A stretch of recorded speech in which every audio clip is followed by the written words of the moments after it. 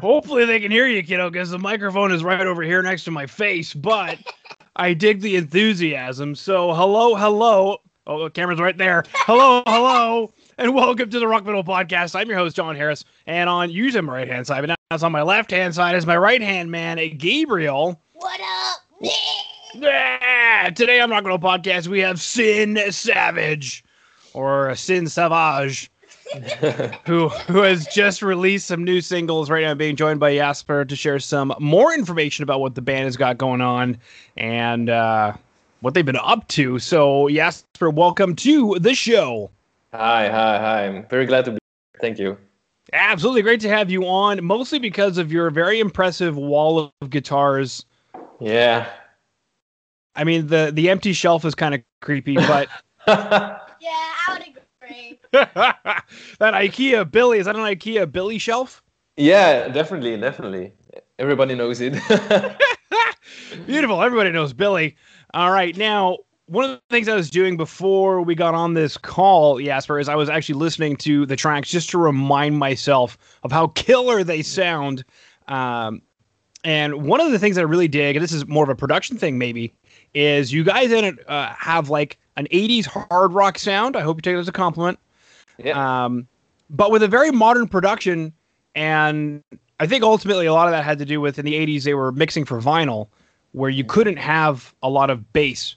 But you guys are mixing for the modern world, where we can have bass. So I really dig the sound you guys are getting on the record.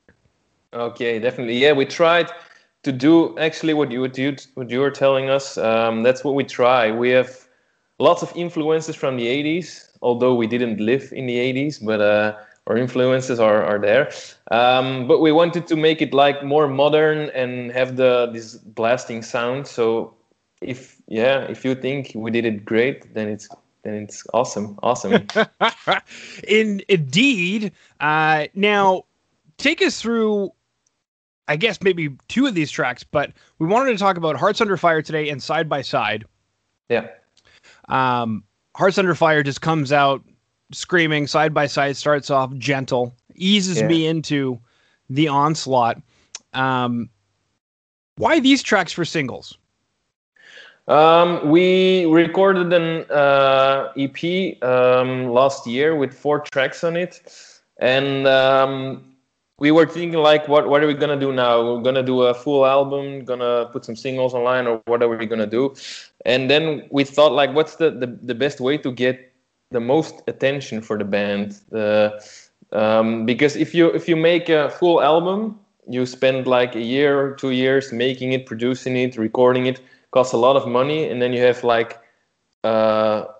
one big release and a lot of attention for this one big release, but then after a month the attention fades away. So we try to have a steady state of attention for the band. So that's why we released 3 singles in a row this year. Okay, you mentioned something very important there. The attention fades away from an album release, and do you guys have that as an experience? You guys released an album before in the past and found it just didn't have enough pow as, say, what you're doing now, releasing singles? Yeah, in the band we played before, we released a full album, and then it takes a while before you can release something else, another full album or some different things. So people starting to forget the band, and if they don't see you live, so we wanted to have keep the attention on the band actually. Well, yeah, you mentioned something important there. If they can't see you live, and this is the kind of year where they can't see you live. And you mentioned you guys have released 3 singles this year, so that takes me... We'll jump back to these tracks in a second, but I wanted to jump on the can't see you live and releasing 3 singles this year and say, how has coronavirus affected Sin Savage this year? Has it been weird navigating the new territory, or are things kind of just gone to plan anyway?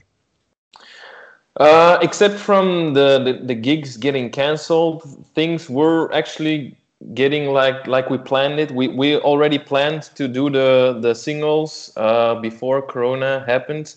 We actually recorded them in January, I think. So we were actually lucky to have these 3 singles as a backup to get through the Corona period, because people can't see you live, but you can still release some things. So we were very lucky, actually, and we're very happy to do that, because with the Corona and stuff, you can't even record in the studio. So yeah, we had the 3 songs already. So lucky us. And then when it comes to making the videos that accompanied the tracks, were those also done before coronavirus? No. We had, for the first 2 singles, we had a lyric video, so that wasn't really a problem. But for Hearts Under Fire, we did a actual video clip. We recorded it in September, but as you maybe noticed, there's not one shot we are together in the video clip. So we did it like Corona proof. Yeah, it was fun, but we did it. So.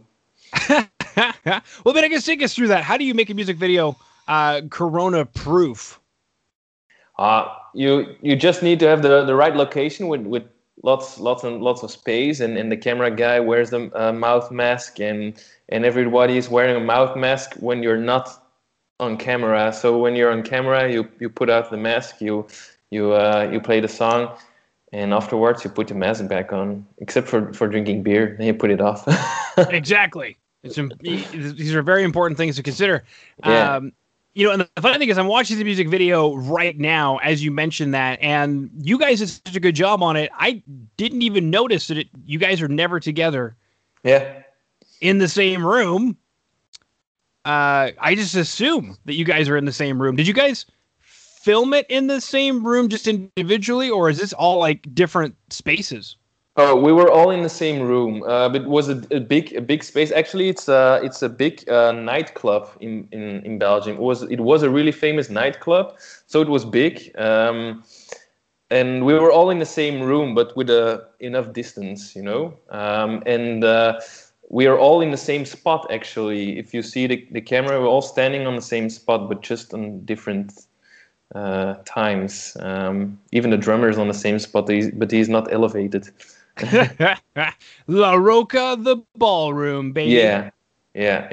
It's a legendary place here in Belgium. Okay, perfect. Now, actually, while I'm here, there's somebody who left a comment a couple weeks ago on the music video that says, "These guys are the real hope for the good old metal. Thumbs up, lads. Carry on." With comments like that, how do you guys take those kinds of comments? Obviously, it's a compliment, but I mean, how do you guys perceive that? Yeah, we're definitely super stoked to get these comments and very happy, but it's still difficult to get enough attention in Belgium and to get somewhere. Maybe our first goal is to be have a spot on Grass Pop Metal Meeting. I don't know if you guys know Grass Pop. Mm-hmm. It's a very big metal festival in Belgium. It's one of the biggest in Europe, alongside Wacken and everything. It's in Belgium. So we're hoping one day to stand there and then get further. So maybe one day in Canada.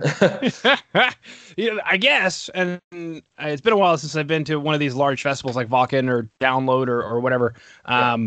They have lots of stages. So, I mean, even if you guys aren't, that big, maybe you could get like a parking lot gig or something, like right next to the guy who's making the hot dogs. Yeah, but they're doing these kind of gigs for the Belgian bands, so like opening in the tent, but still, then it's a huge honor to be there, and yeah, you get a lot of attention as a band, but we're working on it. So yeah, fantastic. Another comment: "Fucking Greifemane." I don't know what language that is, but I'm going to speculate that he also enjoys what's going on with Sin Sauvage. Yeah, he's just saying fucking cool, guys. Beautiful. All right. Now, Hearts on track about. Is this like a breakup song? Yeah, not really. The first part is like it's between a relationship between two persons, and the first part you can feel and you can hear him that he's very angry. There's a lot of anger in the first part. I think the first sentence is never thought my patience could run thinner. So it's really angry. But then, the guy feels really strangled in his relationship. But after, in the end, you can feel that the tone is changing, like he regrets, and that he remarks that he can't live without her. In the end, you'll hear Hearts Under Fire, Don't Let Me Go, All I Desire, Don't Ever Know. So it's like a constant battle between what should I do. Yeah, no, that makes sense. Going through, I guess, maybe stages of grief over such a thing. Did you guys write the music that way and then made the lyrics tie into it, or was the idea to lyrically have a change and then you guys musically made the change? No, we actually always write the music first, and then our most of the time, me and my singer, the singer comes up with the riffs and the music, and most of the times he already has a certain image about which vocal parts, and then most of the time he has like a one sentence already. And this song, it was Hearts Under Fire, Don't Let Me Go. And we actually use it as a working title, but then integrated into the full song, and we just kept it as the main title because we thought it was the best title. Okay, very cool. Well, it's a killer title as well. And one of the other tracks we're going to chat about is, and I've got your Spotify page up right now, and at least here in Canada, I don't know if Spotify changes per region, but it's the second most popular track on Spotify right now. Oh, cool. First track is Blinded, then we've got Side by Side, and then Hearts. Mm-hmm. So I'm just kind of curious, is it because of the way the tracks were released, or do you think that these tracks are just really resonating with people and that's why they're so popular? I don't know. It's maybe because they're released recently. I think the Spotify takes the tracks with the most streams from the latest 7 days or the latest month, I think. But the most popular track still is Lost in the Dark. It's from the first album. It's a really heavy one. And then people also like Blinded by Lies. Blinded by Lies is the first single we released this year. It's also a more heavy track. It's more up-tempo, heavier, more metal. People tend to like more the metal stuff, but they also like the more the hard rock, more 80s vibe kind of stuff. So I don't know. Okay, now something else that you had mentioned, actually that's a good tangent, I guess, to go off of, is when you guys are writing stuff, are you guys thinking this song should be more metal or this song should be more, I don't know, 80s vibe? Or is it just the way it happens, you release it, and you're kind of noticing how the fans and potential fans are reacting to the material? Oh, actually, it's like it depends who is writing the song or who did the most part of the song. We have our like different influences. Our singer Sam he's a real 80s guy. So Hearts Under Fire, he wrote almost all the parts of Hearts Under Fire, and you can hear it. And I have also my 80s influences, but I also listen to heavy metal and the more heavier stuff. So I get more influences from heavier stuff if I write. So I wrote Blinded by Lies because it's really heavy. And then we have our bass player and our drummer who also like to listen more to the heavy metal stuff, like Vasily, our drummer. You have the middle section, Hearts Under Fire, that's really technical, like really heavy. That's the part he wrote. So it's like a confluence of all these genres, and that makes it so special, I think, because we all write music. Yeah. So. Now, I guess that being said, are you guys seeing a more cohesive direction going forward, or is it kind of seem to be sort of the parts and pieces coming together still? Yeah, I don't know, it's most of the time, but with the last songs, it were pieces coming together, influences, and that's what we like to hear. But now we're more thinking about what direction should we write. These songs get more attention, these songs get less attention. Should we write more in this direction? But I think for the main part, we just write what we like to make, what music we like to make. We're not gonna change our music, never. Yeah. Now, something you had mentioned earlier on was releasing some singles this year. Not really able to play any shows, but looking forward to Grass Pop. I guess what has then been the alternative this year? Are you guys writing more music? Are you guys doing like maybe live streams, Q&As, acoustic sets, giveaways? How are you keeping in touch with the fans? And what are you doing with, I guess, the free time now that there's even yet another lockdown?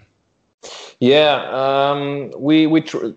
apart from these new releases, we try to get more involved in the marketing, like Instagram, Facebook, doing this kind of stuff. We have some people helping us with this kind of stuff, because it takes a lot of time and a lot of knowledge to get to know how to get the most attention from your fans. And then we're selling new like t-shirts, making sweaters, tank tops, and all these kind of stuff, just to be there and have a voice in this Corona period. Yeah, funny when you mentioned making sweaters. I don't know why, but I just imagine, the drummer's girlfriend sitting there in overtime, making sweaters by hand. I don't know why I. No. Just designing, maybe is a better word. Yeah. Cool. I guess big next question is, so what's next? What should we expect? Are these 3 singles just singles, or are they a part of an eventual EP or album? We're still thinking about it. One option is they stay just singles. The other option is we make a full album and we integrate the songs into the full album, and we make a couple of new songs. We're not there yet. We're just like maybe waiting and seeing what happens next in the with the coronavirus and stuff. Because that being said, you can do gigs, so you don't have money coming in for the band. It's the biggest way to get money for the band. And if you want to be able to get in the studio and pay for the studio, it costs a lot of money. So at this point, we're still writing and seeing what happens, and hoping to get as much as gigs as possible in 2021. So yeah. No, that completely makes sense. Now, I think we've covered just about everything. Yes, where we've covered Hearts Under Fire, Side by Side, the music video done in September, the lyric video, which, as you mentioned, that's pretty easy to do remotely. It's not easy, but we know some people who are helping us. I did the first music video for Blinded by Lies, and it took me hours, days, months to get it done, because I'm not a computer wizard. But then a girl we met, she helped us out with the lyric video for Side by Side, and it was done so much better and so much faster. So we're happy that some people were willing to help us with this kind of stuff. Yeah, exactly. We covered what's coming up next, what this year has been like for you guys. I guess one of my other questions is, since you've getting some help in the online side of things and are now what we'll say more active on, say, Instagram and Facebook, I find those platforms are very hit or miss for bands. Either they really get successful on, say, Instagram, or they really get successful on, like, say, Facebook. For a lot of bands, they're just like, I don't get it. What even is this thing? Personally, I don't think they're very good for most bands unless you figure it out, I guess. What's your take on it? How's it been? What's been the most pivotal thing for you guys in utilizing that technology? Yeah, I don't know. It's difficult to keep to being online every time as a band, because we all have our private lives and our jobs and everything, and it takes a lot of time to plan these kind of posts and do Facebook, do Instagram, make sure your music is on Instagram Music and everything. So it takes a lot of time, and we don't have all the knowledge about it, but some people do. And if these guys help us, then yeah, fans see more of our music and get to know us better, and that's what we like. We try to get more personal videos and stuff, but we're still working on that. We metal guys are a little bit shy. I suppose so. I suppose you got to get more girls. Get more girls involved. They help with lyric videos. Yeah, they'll help with the sweaters. They'll help with the social media. It'll be fantastic. Yeah, definitely. Just buy a billboard wherever it is. You know, in your city, or the biggest billboard. Just buy it out for like a day. You know, Sin Savage. Listen on Spotify. We had it one day for our release show last year. We had a billboard in our hometown, and it was like the 30th May 2019 release show Sin Savage. So we had that. It was cool. It helped. Yeah. The classic stuff will always work because the classic stuff is still there. Yeah. Airline magazines, even though a lot of people really probably aren't traveling on airlines so much right now, but taking out a spot in airline magazines, they're listening to Spotify on the airplane anyway. So they're flipping through the magazine. They open up a page, Sin Savage on Spotify. Listen now. Oh, okay. Whether they end up liking you or not, but you're increasing your chances. Yeah, definitely. They're trapped. They can't go anywhere. It's true. Yeah, it's a good point. Boom. Okay. Is there anything that I did not bring up, Jasper, that you wanted me to bring up? You're like, man, I really hope that John asks this question, and I didn't, and you were going to be heartbroken. I don't think so. I just hope that Canada will hear our music, and that they invite us to do a gig at a big festival in Canada. So yeah, we've got a few of those. Heavy Montreal probably going to be the best one for a band from Europe, and then you can also do some we'll call it touring around the Canadian tour, which is our two biggest cities, Toronto and Montreal. Yeah. I will be awaiting their call. Beautiful, baby. I can get you in touch with some people. Cool. Yeah, we'll chat about that. And then, I think that's it. So, Jasper, thank you so much for coming on to the Rock Metal Podcast today. Yeah, thank you, John. It was a pleasure.